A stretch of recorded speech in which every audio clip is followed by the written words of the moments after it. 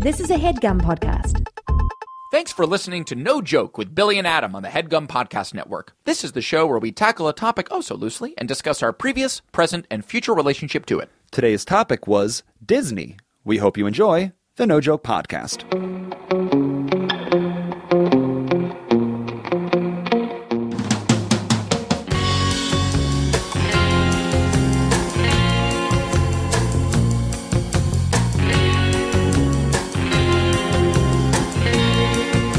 Okay, welcome back. This is the No Joke Podcast. I am Billy Scafiori. I'm Adam Lustig. And it is episode number 60. We made it here, Billy. Adam, can you say 60 in Spanish?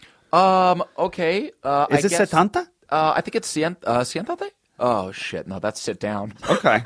It's episode number sit down. Okay, it's number sit down. I'm taking Spanish lessons. Do you know that about me? Are you? Oh, wait, there's like a computer program? This is a non-sponsored ad, Yes. folks, but there's an app called Duolingo. Duolingo, that's right. Have you ever messed with Duolingo? Maggie has futzed with it for a second, but you're liking it. Yeah. I'm on like a 60-day streak. Yeah. Every day. So literally, what do you do every day? Like what? They have they have all little sections of like learn these verbs, learn these adjectives, Yes. learn these nouns, and there's little tests that you have to do, and it's just then you have to like pass conversation tests and all these kind of things. But there's daily little tests, and the more you do in a row, the more points you earn, and you really learn. Oh. It's very fun. Que bueno. Yes, very que bueno. 66. I think it's 60 is 60, although Yeah. I'm not totally sure. Okay, great. Yeah. Well, let's go with 60. 60. It's a great Okay. 60. Okay, great. Oh, Apologize to all my Spanish teachers. That's fair. Yeah. And all of our Spanish listeners. Yes, exactly. And most importantly, I apologize to Duolingo. Numbers was like 3 weeks ago. Get your numbers up, Bill. Get your numbers up. Man, adverbs. I'm learning adverbs right now. Yeah. Anyway, it's episode 60. Yes. Congratulations on that. Congratulations to you. And depending on exactly when this comes out, this may even be hovering around No Joke's 1 year anniversary. What do you technically speaking? Do you know the date of our first show? I want to say that it was like Feb 5 or Stop. like Feb 8 or like that first. I think we're right in the wheelhouse here. Happy birthday to us. Happy birthday to us. Well. This is about a year, Bill. Fast year. Fast year, man. When we started doing the podcast, we said it'll be interesting to have this as a yearbook where we could look back each week and see where the world was at. And we said, I remember a year ago, it'll be interesting when big things happen to see like how we handled them and how we walked through them. It is. It's like a personal time capsule that we're developing here. And I'd say that last week's episode was a good example of seeing what might be happening in the world and how we're feeling about it. And how it intersects with other tangential adjacent interests, which all of a sudden don't feel too tangential to what's going on. Yeah, totally. Yeah. Absolutely. Happy birthday. Happy birthday, Bill. That's excellent. Yeah. So it's episode 60. Yes, sir. And we've talked about courage. We've talked about college. We have. And then we talked about power. Those have been our last 3 eps. And I don't know. There's something like a little like self-serious about when you hear most of those words. All kind of daunting, sort of intimidating words. Right. Yeah. So we want to go in the opposite direction for a second. Yeah, we want to lighten the mood. Yeah, we want to animate this episode. Yes, we do. We're animated guys. We haven't really talked too much about animation. True. We want to talk about Disney. Yeah, we want to talk about Disney stuff. Yeah. All things Disney. Yeah. We are in our mid-30s, so of course we grew up like everyone has. Yes. In the past few generations of Americans, we've grown up watching Disney movies. Yes. Patronizing the various Disney worlds and lands. If we didn't live in LA, we'd probably be taking our kids to Disney World and Land right now. Exactly. But in LA, mid-30s means mid-20s. So. That's true. Exactly. Right. Which means that we don't take our kids to Disneyland, we just go ourselves. Right. We just Ironically. but not even. Yeah, exactly. Right. Yeah. It does kind of feel like Disney is one of those massive, so ubiquitous, baked into our culture brands. It's a land and a world. Yeah. It's a land and a world, and it's like it's almost impossible to even like live a day in America without intersecting with Disney at some level. Disney. It's so hard. It's a big one. Huge. Like, what is Disney? It's a entertainment company? Yeah, at this point, it's like it's a huge entertainment conglomerate. Right. At the beginning, it was a guy. What came first, the Mickey or the world?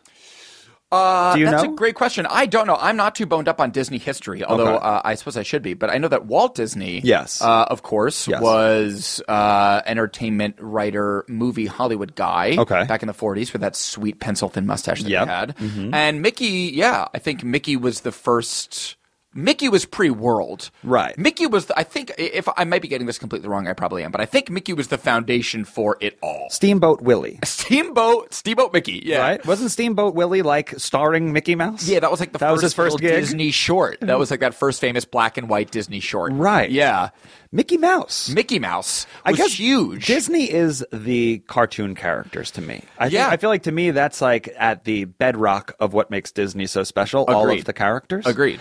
Let's go through some of them. Okay, great. Okay. So you have on the top of the food chain, I think we can both agree, Mickey and Minnie Mouse. Mickey and Minnie. They're the king and queen? I would say, yes, the first gentleman and first lady of the Disney Kingdom, I would say. Highest ranking. Yeah, I would say so. Yeah, and of course this is all unofficial, but I just want to at least make sure that our pyramid charts are in the same layers. I think Mickey and Minnie, and even just Mickey, just by virtue of being the first, maybe like sort of sits atop the Disney pyramid. I would say. Because if there's a crisis at Disneyland or Disney World, it has to go through Mickey, right? Like you're not just going to go to Goofy and be like, "Listen, you need to handle that." That is not addressing the problem. Right, to Goofy. Yeah, that doesn't do the trick. Right, Goofy's here only for laughs and chuckles. Okay, so we'll get to Goofy. Yeah, like next highest ranking members is that Daffy and Donna after the mice. Yeah, Donna.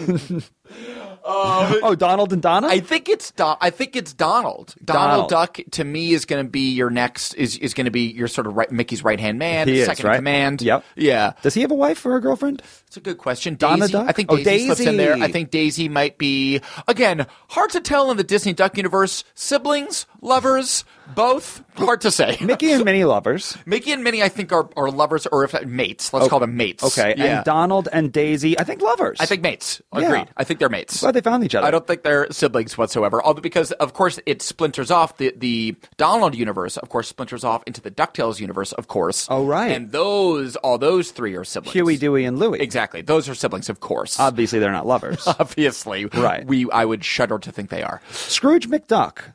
Who is he related to Donald? There's a really exact and clear answer for that I'm not totally sure. My instinct is that Scrooge is Donald's uncle. Okay. That makes sense. Uncle Scrooge. Scrooge is Donald's uncle. But is he also Huey, Dewey, and Louie's uncle? Because I think Huey, Dewey, and Louie are Donald's duck sons. So I think that Scrooge would be Huey, Dewey, and Louie's great uncle. Great uncle. This is great Uncle Scrooge. Great Uncle Scrooge. I could be totally wrong. That makes Someone sense. Please correct us. Here's a quick story about me. Please. Might not be that quick. Yeah. Big DuckTales fan growing up, and I was about 7 or 8 when I was watching it. And what did I want more than anything else on earth? To be able to dive into a pile of coins. Well, you and everybody else. To dive right through, to do a perfect swan dive, much like Scrooge McDuck. Yes. In the opening number, Life is like that aeroplane. Hey. Here in Duckburg. Yes. He dives into his huge tower of money, and then he does the backstroke in it. So I'm 7 or 8, and I get my first allowance, $5. Mowed the lawn, psyched. We're going to go to the bank and open up my checking account. My first checking account. This is like a big day. Stop it. Billy goes to the bank, and he says, remix. I don't want to open a checking account. I'm going to need you to turn this into coins. The woman's like, excuse me? I came back to my house with 500 coins. Walk up into my room with my little sack of 500 coins, and I stand in the middle of my rug, and I say, when you open up this little sack, this room is going to fill to the heavens with coins. To the brim. And when it does, you're going to stand on your bed and do a perfect swan dive and swim, baby, swim. 8-year-old Billy is fired up for what the next 10 minutes are about to bring. This is the best. He unsacks his sack. He dribbles out the 500 pennies. They make a lump. I wouldn't even say a pile. They make a little lump on the floor, and now I have 500 dirty copper pennies at my feet. And what do? Shuffle my foot in it. Yeah! At least dip your toe in it. Dip your toe in the pool. But reality bites. Reality bites. Yeah. Reality bites. I thought this was going to go a lot different in my mind. So Great Uncle Scrooge really burned Bill there. Really burned you. So this is where it gets complicated, Adam. Yeah. So we have the Mickey-Minnie combo up top. Mickey-Minnie's up top. Then we have Donald and Daisy. Yeah, I think there. it's safe bet. Yeah. Who's the third highest ranking member? This is where it really becomes a big pool. We can maybe toss out some characters and then see how we rank them. I mean, Goofy's really popular, obviously, but he's a dumb dog. He's literally a dumb dog. That's his thing. He's a goofy dog. He's a goofy, dumb dog. Exactly. So, I mean, I don't know exactly how much sort of responsibility over the Disney Kingdom. I don't know how, what keys you're giving him exactly. I'm drawing a blank. Who else are some of the Disney gang? Yeah, that's a great... I mean, Baloo, he's not really hanging out with Mickey and Minnie. He's not like going to the staff party with Mickey and Minnie, the Jungle right? Book gang seems to exist almost sort of in their own universe in a way, I think. I mean, I know that, because... Yes, those original kind of Disney characters, I mean, beyond Mickey and Minnie and Donald and Goofy, those kind of seems like the Holy Trinity or like sort of the Fab Four a little bit. If you're walking around Disney World and Disneyland, you see the Toy Story characters, You're seeing the Toy Story characters. Frozen is everywhere now. I mean, you can't escape Elsa and whatever the hell the other one is from Frozen. Right. But the OGs, it's so odd. I'm spacing on the OGs. I'm spacing on some OGs myself. I mean, Cinderella. Yeah, the princesses. Cinderella, Sleeping Beauty. Right. You have your OG princesses. Yeah. A fun thing about Disney World, there's all sorts of little nuggets that you can do or say. Yes. Where it's kind of like the secret menu at Starbucks or In-N-Out. Yes. Where there's certain things that you could do or say around characters and they will react. Like what? It's as if everyone's in on a code. Cool. The best one is... if you see any of the Toy Story characters walking around Disney World, if you yell, Andy's coming, they fall to the ground like toys. They drop to the ground like toys. Are you serious? And that's what makes Disney World so special. They really nail the interactivity element of that. Of like, there's rules in this world. Yeah. That's what I love. And we all play by them. I went last year for Valentine's Day with Marina. Fun. And I got to say, even if you're a cynical, ironic, eye-rolly type person, that place literally makes you a kid again. Yeah. And if you're able to if you don't let any of the major corporation, whatever, get into your head and you just enjoy the ride and the colors and the princesses and the smiles on kids' faces, goes a long way. It is transformative. And that, I think, is maybe one of the greatest strengths of Disney. And like you said, if you zoom out, it becomes a little sinister, but in the moment, experientially, viscerally, it's so great is how thorough the experience it is. Yeah. It is thorough. Yeah. So much so that in Orlando, which, of course, I mean, the original Disney park was here in Anaheim. Yes. And was the one here, which is built in the 40s, maybe the 30s or the 40s. Okay. And Disneyland. And it's quite small, again, compared to Orlando. And then they expanded Disney World in Florida, and that one is huge. Yes. Huge, huge, huge. You have Epcot, you have Animal Kingdom or whatever. It's all those parks in one. Yep. MGM. And furthermore, there's a town. There's an entire town. Celebration, Florida. Right. Which is a town that is quite literally owned and managed by the Disney Corporation. Yep. So, and I think that there is, I mean, this has been much reported on, but Disney also gets into a little bit of trouble down in Orlando because they spray a lot of pesticide all over the land that they own to keep flies out. Of course. Because it's so muggy in Orlando. I think that's an amusement park thing, too. Yeah, probably. I think that's a huge amusement park thing. Six Flags had that problem, too. And so they spray it so you're there, and they don't want their customers and their patrons to be constantly swatting flies because it's 95 and muggy all year. And it's perfect in celebration. And it's perfect. There are no flies here in Disney. Right. So it has a bit of that Stepford vibe to it. But it's thorough, man. It is considered. It is there's a totality to the experience that is impressive. I would like to, in the second act, imagine a turf war between the Disney characters and the Warner Brothers characters. All right? I say that we size them up and see who wins that fight. Great.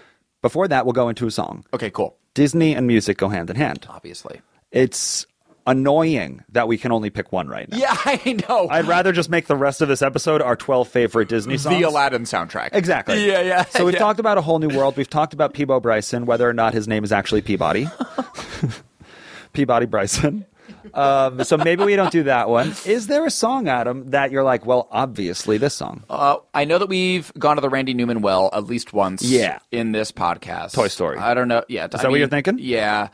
He is so good. Maggie and I were unironically listening to You Got a Friend in Me just this past weekend. Oh, ain't that beautiful? It's like the best song that there is. That's what we need, huh? It's kind of still the best song there is. Toy Story 1? Toy Story 1. Okay. Randy Newman. All right. Well, you've got a friend in us, folks. We will be right back. This is You Got a Friend in Me, Randy Newman, No Joke Podcast.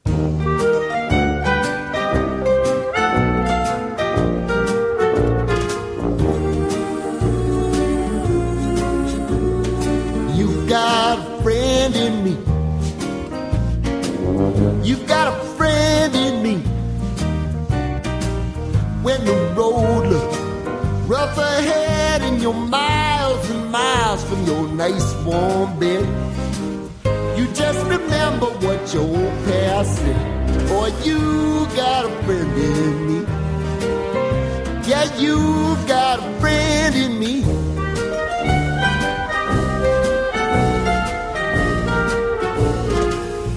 got a friend in me. You got a friend in me. You got trouble, and I got them too. There isn't anything I wouldn't do for you. We stick together, see it through, 'cause you got a friend in me. You got a friend in me. Now some other folks might be a little bit smarter than I am, big and stronger too, maybe, but none of them will ever love you the way I do. It's me and you, boy, and as the years go by, our friendship will never die. You're gonna see it's our destiny. You got a friend in me. You got a friend in me. You got a friend in me.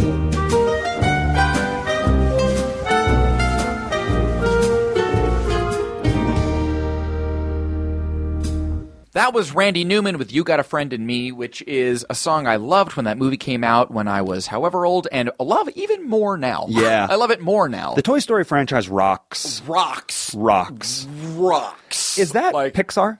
Yeah, that was the thing, if my memory serves, that Toy Story was what put Pixar on the map. Yeah. And Pixar, which used to be owned by Disney, but now I think it's its own separate entity. Okay. I think DreamWorks, is that something? No.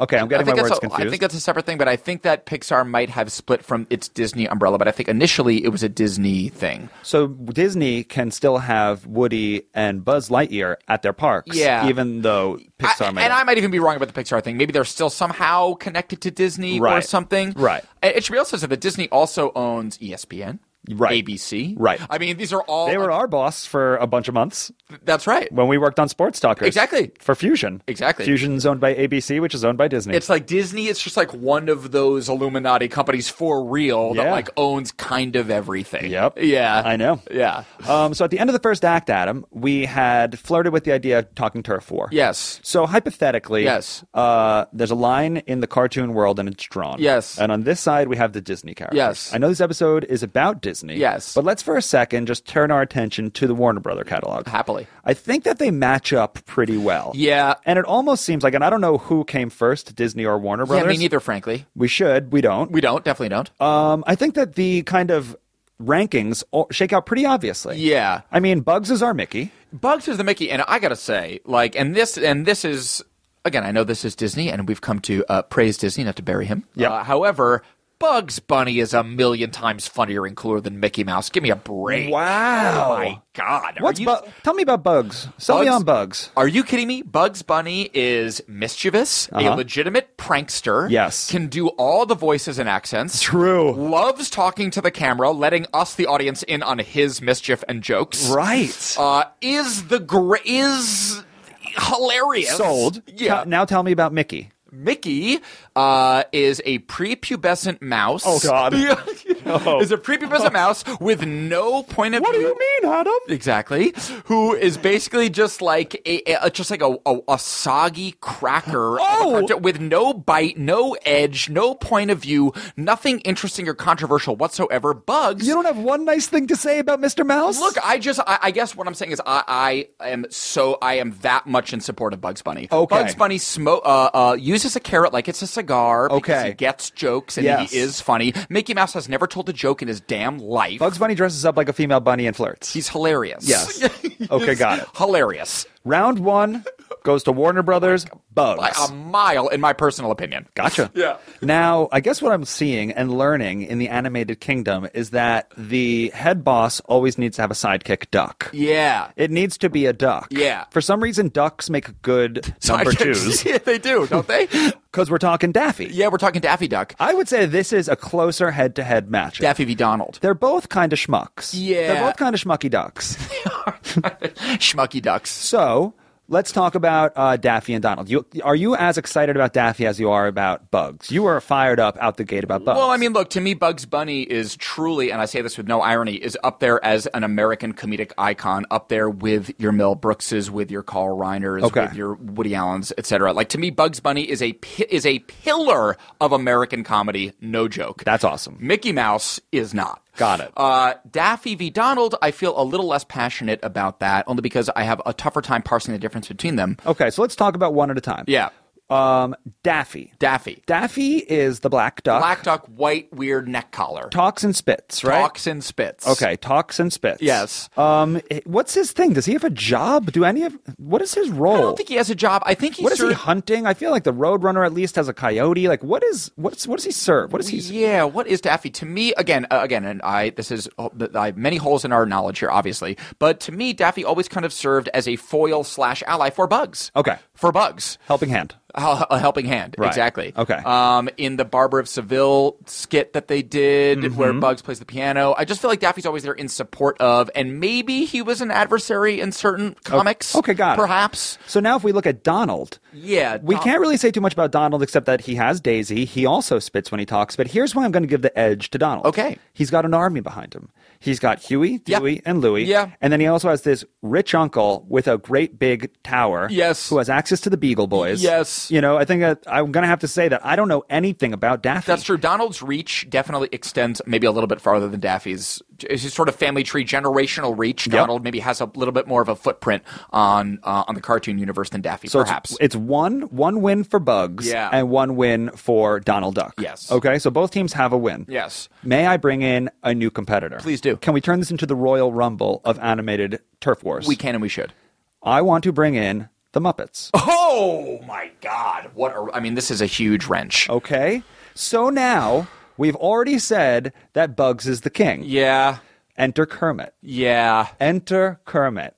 Not only is he fun and clever, he's also responsible and stressed and real. He has like a paternal, stressed. He has like a very paternal energy. He's trying to keep this Muppet family together. Working hard. Yeah. Bugs is more of an anarchist, interested in chaos, wants to flip the world on its head. Right. Is interested in painting a fake brick wall for someone to run into. Tomfoolery. Kermit would be the one dismantling the brick wall. Yes. To be responsible. He would just not get along with Bugs, right? Just two different spirits. Yeah.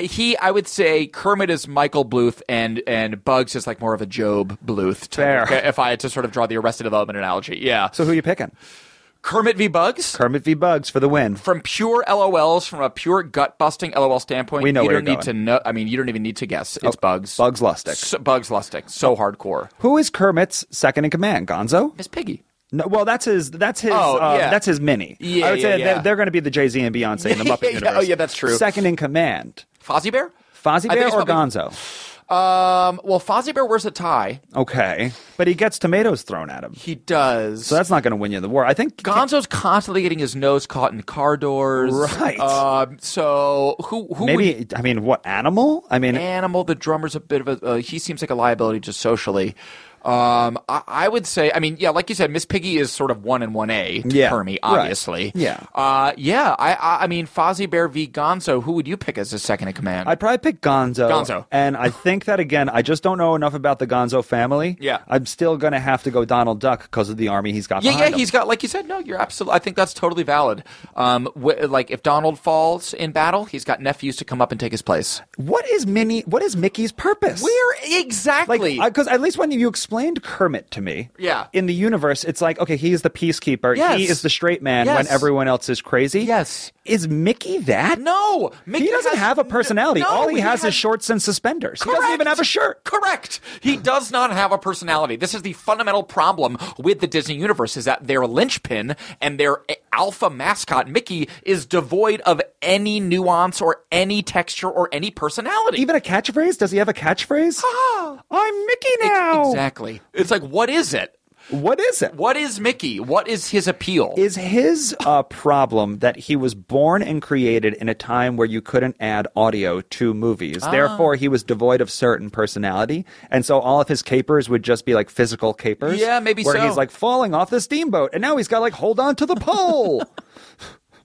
You know, as opposed to catchphrases and Kermity and all this. What up, Doc? Yeah. It's just like, what? Give me a break here. Right. Yeah. Maybe you're so right. I mean, that's true. Is that maybe Mickey being sort of drawn and created in a time where, the audio like wasn't as much of a part of it.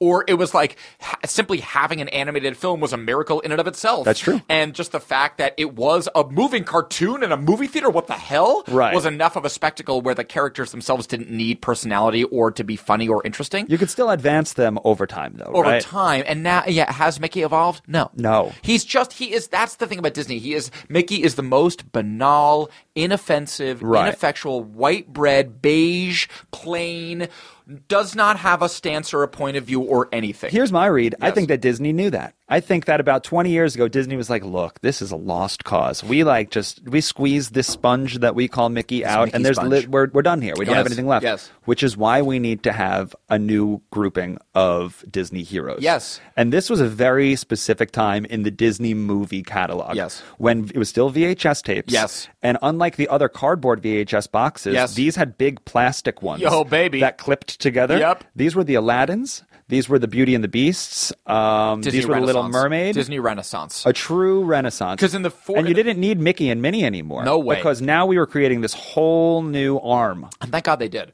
And I think in my memory, and again, I'm no Disney scholar, there was a gap in between like the wave of first Disney movies being the Snow Whites and the Cinderellas and the Peter Pans. Right. And those first like 50s, 1960s animated movies or some live action. And then there was like that weird 70s, 80s gap where there was like Pete's Dragon. Right. And like weird live action 70s Disney musicals, Bedknobs and Broomsticks. Great movie. Mary Poppins, I think, is even a Disney thing. Such a sign of the times. Super sign of the times. Like a little far out. Yeah, kind of trippy, a little weird. Not animated anymore, live action, which made it even weirder. Yeah. And then Beauty and the Beast, 1991, still to this day, only animated movie nominated for Best Picture. Wow. Beauty and the Beast, 1991. And I think and the movie right before that was Little Mermaid, and I think that the Disney Renaissance officially kicks off in earnest with Little Mermaid, which is like 1989 or 90, which is for people of our generation and peer group, exactly correct. Exactly We're correct. 7 years old, and The Little Mermaid is here. Thank you, God. Do you remember the first Disney movie you saw in the movie theater? Aladdin. It was Aladdin. Same. Aladdin. Do you remember your favorite moment from that movie? Because I do. What was yours? Well, do you remember when he was escaping the... It was just like it was the chase scene. Yes. And every like movie had this where he was sitting on the flying carpet and like he was being chased by like the fire or sand and he had to get out last minute. Yes, it's when the Jaguar sand thing starts to melt and they have to escape. This was right about the same time when VHS tapes of simulated roller coasters came out. Where you could feel like you were on a roller coaster just by watching your TV. It was like the first camera like mounted to the front of a roller coaster. Fun. So that mimicked those like when I was suddenly on the magic carpet for like 5 seconds. Yeah. And I remember thinking, this is the best movie. Yes. The greatest takeaway, I mean, Aladdin, I could probably quote the whole movie. It truly is one of my favorite movies of all time. Yeah. And I think mainly because it was the movie that introduced, at least to me, and I think to many people of our age, Robin Williams. Oh. And it was like the genie, just the presence of the genie in Aladdin was, I don't think I've really reckoned with this or realized this, but probably was one of the driving forces subconsciously why I sort of even went into this weird performing comedy thing in the first place, to be honest with you. Sure. Was literally the genie in Aladdin and how riotous that was. Was that written, or do you think that he improvised some I think of some of it was written, and I know for a fact that he improvised Let him go. Bunch. I mean, Never Had a Friend Like Me is one of the all-time greatest achievements in music. Agreed. There's so many jokes. And to Disney's credit, that song is written and it's amazing, but all of the animation in that scene to couple and punch every single line in that song, it's a miracle. Now he's Ed McMahon. Now he's this. Yes. Now he's that. Now he's like a pile of hummus. Yes. Robin Williams as the genie in Aladdin is, to me, one of the finest entities in the Disney canon and in the cinema canon. And shout out Gilbert Gottfried. Shout out Gilbert Gottfried. Iago. Now we're going to put the crackers down his throat. He was on... Oh my God. It is unbelievable. He was on fire for a minute. On fire. He was on fire for a minute. Yeah. Aladdin really, that was generation defining. And they went on, that started kind of an amazing, that sort of early to mid 90s chunk of Little Mermaid. Yes. Beauty and the Beast. Yes. Aladdin, The Lion King. Yes. These were 4 grand slams. Let's talk about those movies moving forward in the third act. Great. Okay, great. So we'll go to a quick ad read, And we'll be right back to finish off this episode of No Joke. Cool. Today's sponsor is a very special sponsor for me because it is my father. However, this is a real traditional ad for something that he's been working on for a very long time. Yes. And it is very worthy of your time. Yes. It is his website, facebook.com/Frank's Waiting Room. Yes, and just for a little outsider context, Billy's dad, Frank, in addition to being an absolutely wonderful human being, is a wildly talented Juilliard-trained, classically trained tenor with a crystal clear, beautiful voice. Simultaneously, he has an excellent and non-stop sense of humor. Goofball. Can't stop joking. Goofball. And much like me and Adam, Harvard Sailing Team Snakes, any creative endeavor that we've ever been a part of, we just kind of listened to our gut and said, that might be funny. Let's give it a shot. Yes. Well, I'd say about 18 months ago, 2 years ago, my father had an idea while waiting in a doctor's office that the waiting room can be so slow and stodgy, and the people in there can be so kind of head full of thoughts. Yes. What if someone came in here and gave these people a huge surprise? Yes. Enter my dad. Yes. Being the trained musician and comedian that he is, Truly, he decided that he was going to, with the help of certain doctors in the area, storm the castle, so to say, and do 3-minute musicals in these waiting rooms for people that you never saw it coming. Exactly. And this is facebook.com Frank's Waiting Room. Yes, he wears a tuxedo, he walks into the doctor's waiting room, everyone's a little befuddled, and before they know it, they're being serenaded by an amazing tenor. And if you think that, well, this is probably just cute to Billy and his dad, wrong.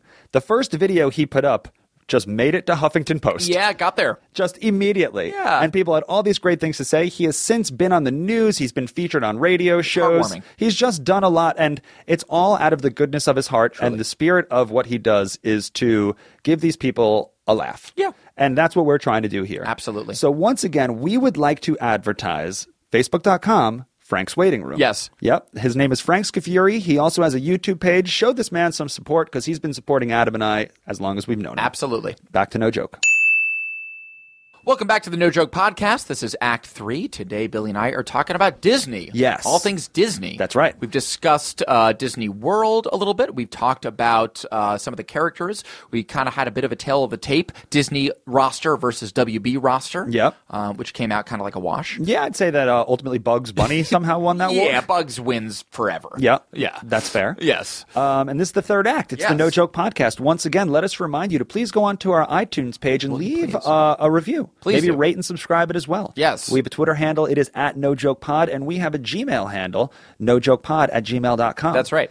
We were just discussing sort of what we have dubbed kind of the Disney Renaissance, which was, especially for people of our age, which was the sort of 1990 to 1995 zone of Little Mermaid, followed by Beauty and the Beast, only animated movie to be nominated for Best Picture Oscar. Yes. Aladdin, life changer. Duh. And The Lion King, a Animal Kingdom adaptation of Hamlet. Yes. So Disney was, and then Pocahontas came after that. Frankly, it falls off. Mulan, I got a little less interested. Also, we're 14 at that time. Right. So just missed it. We just missed Carrie. Like, I'm at Blockbuster and I'm looking at the new releases, and I could get Mulan or I can get something about Mary. Exactly. You know, our tastes start to change. Yeah. What's this movie 7? Maybe I want to see that. I Right. don't want to see Pocahontas anymore. Yeah. But for those 4 movies, Mermaid, Beauty and the Beast, Aladdin, Lion King, Disney, you have my full attention. You did it. You did it, man. That was like the golden age where it was like you buy the movie and the soundtrack. Yeah, exactly. You know, you need to have both. Exactly. Beauty and the Beast. Let's talk about that for a second. Why did you remember the movie, I'm sure? Yeah, I mean, yeah, parts of it. Why did he become a beast? Okay, so that's a curse. That's a curse that I don't know the answer. Is the short answer. Okay. But it was a curse, and it had to do with that rose in the glass case. Right. And once the final petal fell off, that means, I think that would mean that he would be a beast forever. Right. So we're remembering this the same exact way, which is very little. Yes. Okay. He was like a dude that got cursed for some reason. All right, so neither one of us can really put together the story, and that's fine. Let's talk about the things we can remember. Because there are a few things from that movie that I can remember. Yes. One is Angela Lansbury as a teapot. Well, forget it. I mean, she's a genius. And she has a son who is a chipped teacup. Mrs. Potts. Named Chip. That's right. Chip! Who played Chip? Oh, that's a good question. I remember being like a quote-unquote cte voice. Yeah. Jonathan Taylor Thomas? Maybe. If it was made today, it would be Jenny Slate. Oh, huh? You know, but like, yeah, I don't know. I don't know who it was exactly. Do you remember any of the other helpers? Any of the, there was, of course, the grandfather clock that was like the tall, yes. maybe Lumiere, or maybe Lumiere was the candlestick. I think he was the candlestick. Candlestick, obviously Lumiere. Right. But then there was the big grandfather clock that was great.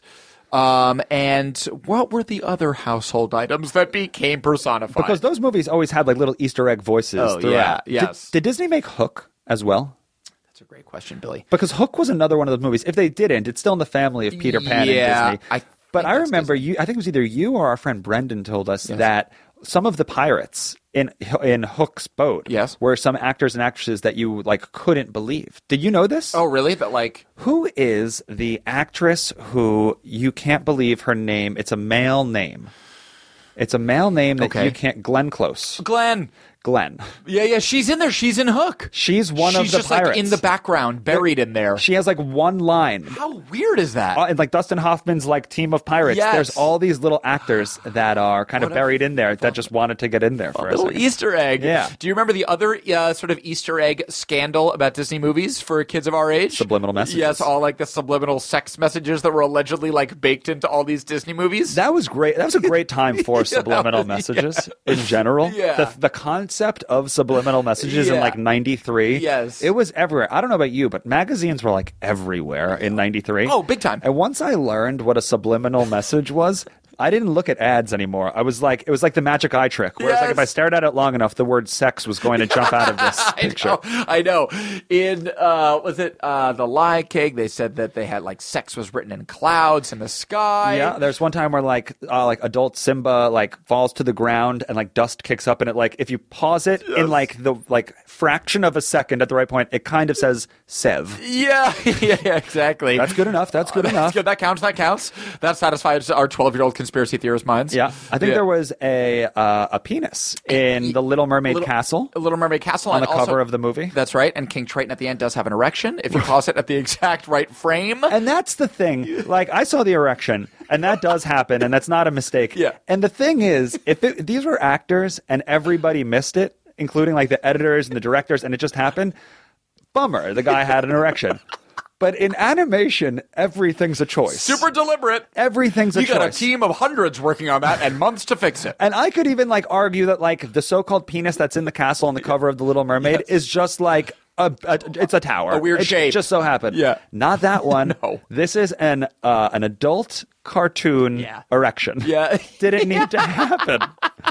So yeah, some are subliminal. Some are just like, Some are just straight up liminal. Yeah. Subliminal messages. Yeah, that was a fun like added a second layer, like unlock the secret to these weird Disney movies. So it's the third act of the No Joke Podcast, Yes. Adam, and we've talked a bunch about the characters. Yeah, we've talked about a bunch of existing characters. Yep.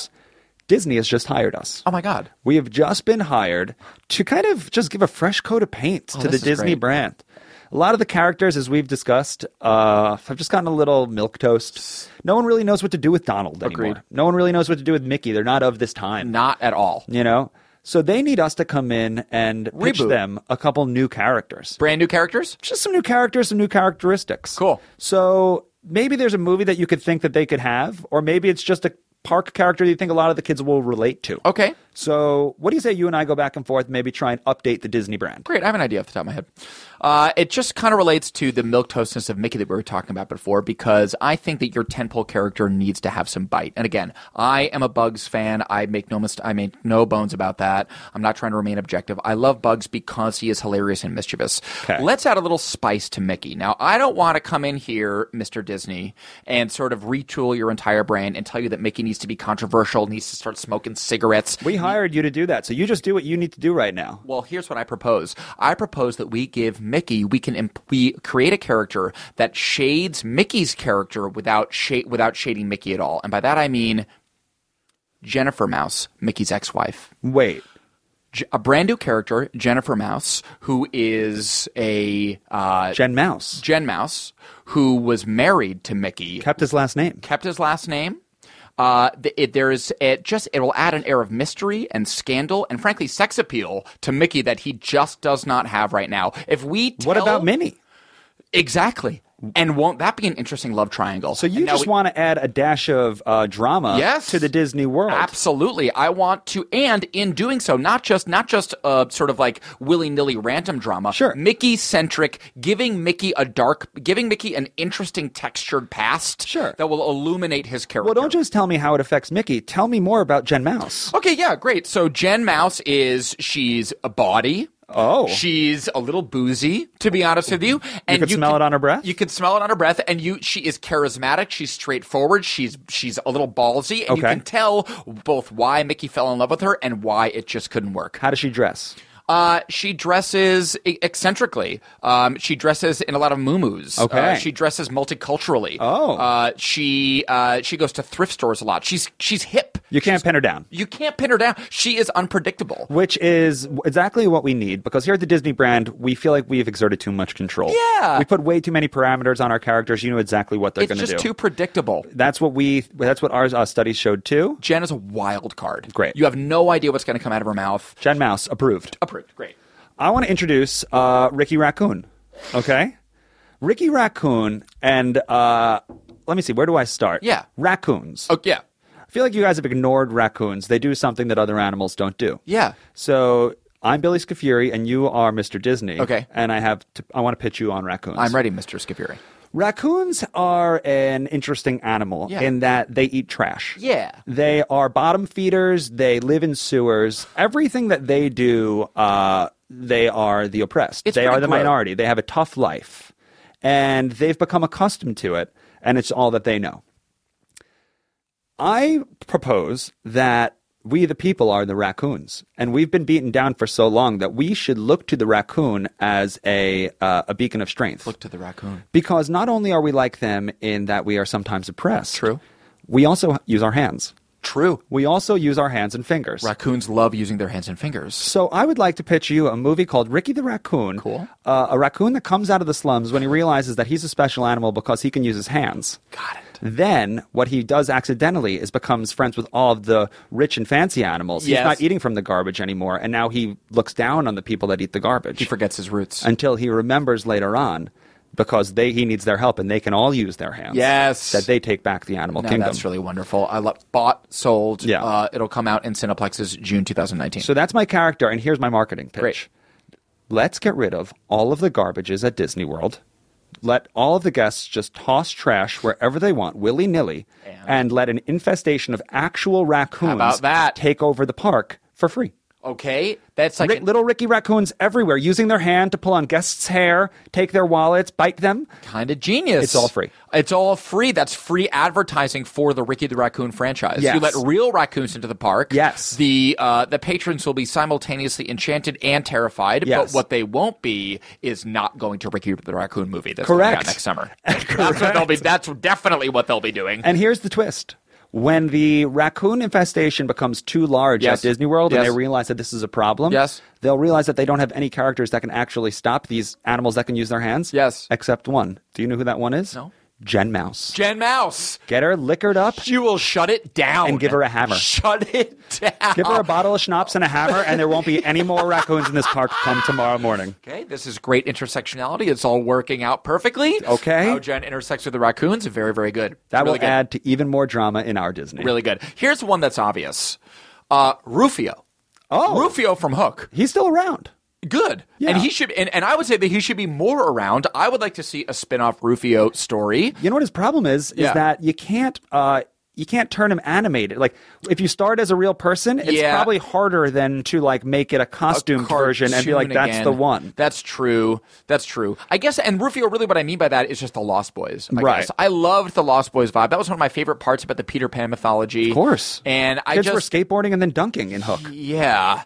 That was awesome. I mean, like, again, like, as a kid, like, that Lost Boys vibe was, like, very aspirational. That, like, kind of seemed like the coolest possible life to me. Yeah, of course. I mean, they had mohawks. They would just, like, caw and, like, rooster crow. Yeah, it was pretty great. Life was good. Life was really, really good. Yeah. I would love to see a Lost Boys. I mean, look, maybe it's a boy band, you know? Maybe we think outside of just... The Lost Boy Band. You know? The Lost Boy Band. Exactly. Four boy band. boys leave Neverland. They move to Hollywood to try and hit it rich in the pop world. Something along those lines. Lost Boy Band. Something along those lines. Hollywood, if you're listening, we have Raccoon Epic. Ricky the Raccoon. And we have a Lost Boys musical. And Mickey's drunk ex-wife. In the works. Yes. Congratulations to us. We just did an episode all about Walt Disney. Mickey's drunk ex-wife and Bugs Bunny. Great. Well, we tried. Yeah, we tried. Well done, Adam. Well done, Bill. For the No Joke Podcast, I am Billy Scafuri. And I'm Adam Lustig. And as always, we will talk to you next week. Thank you for listening. That was a HeadGum Podcast.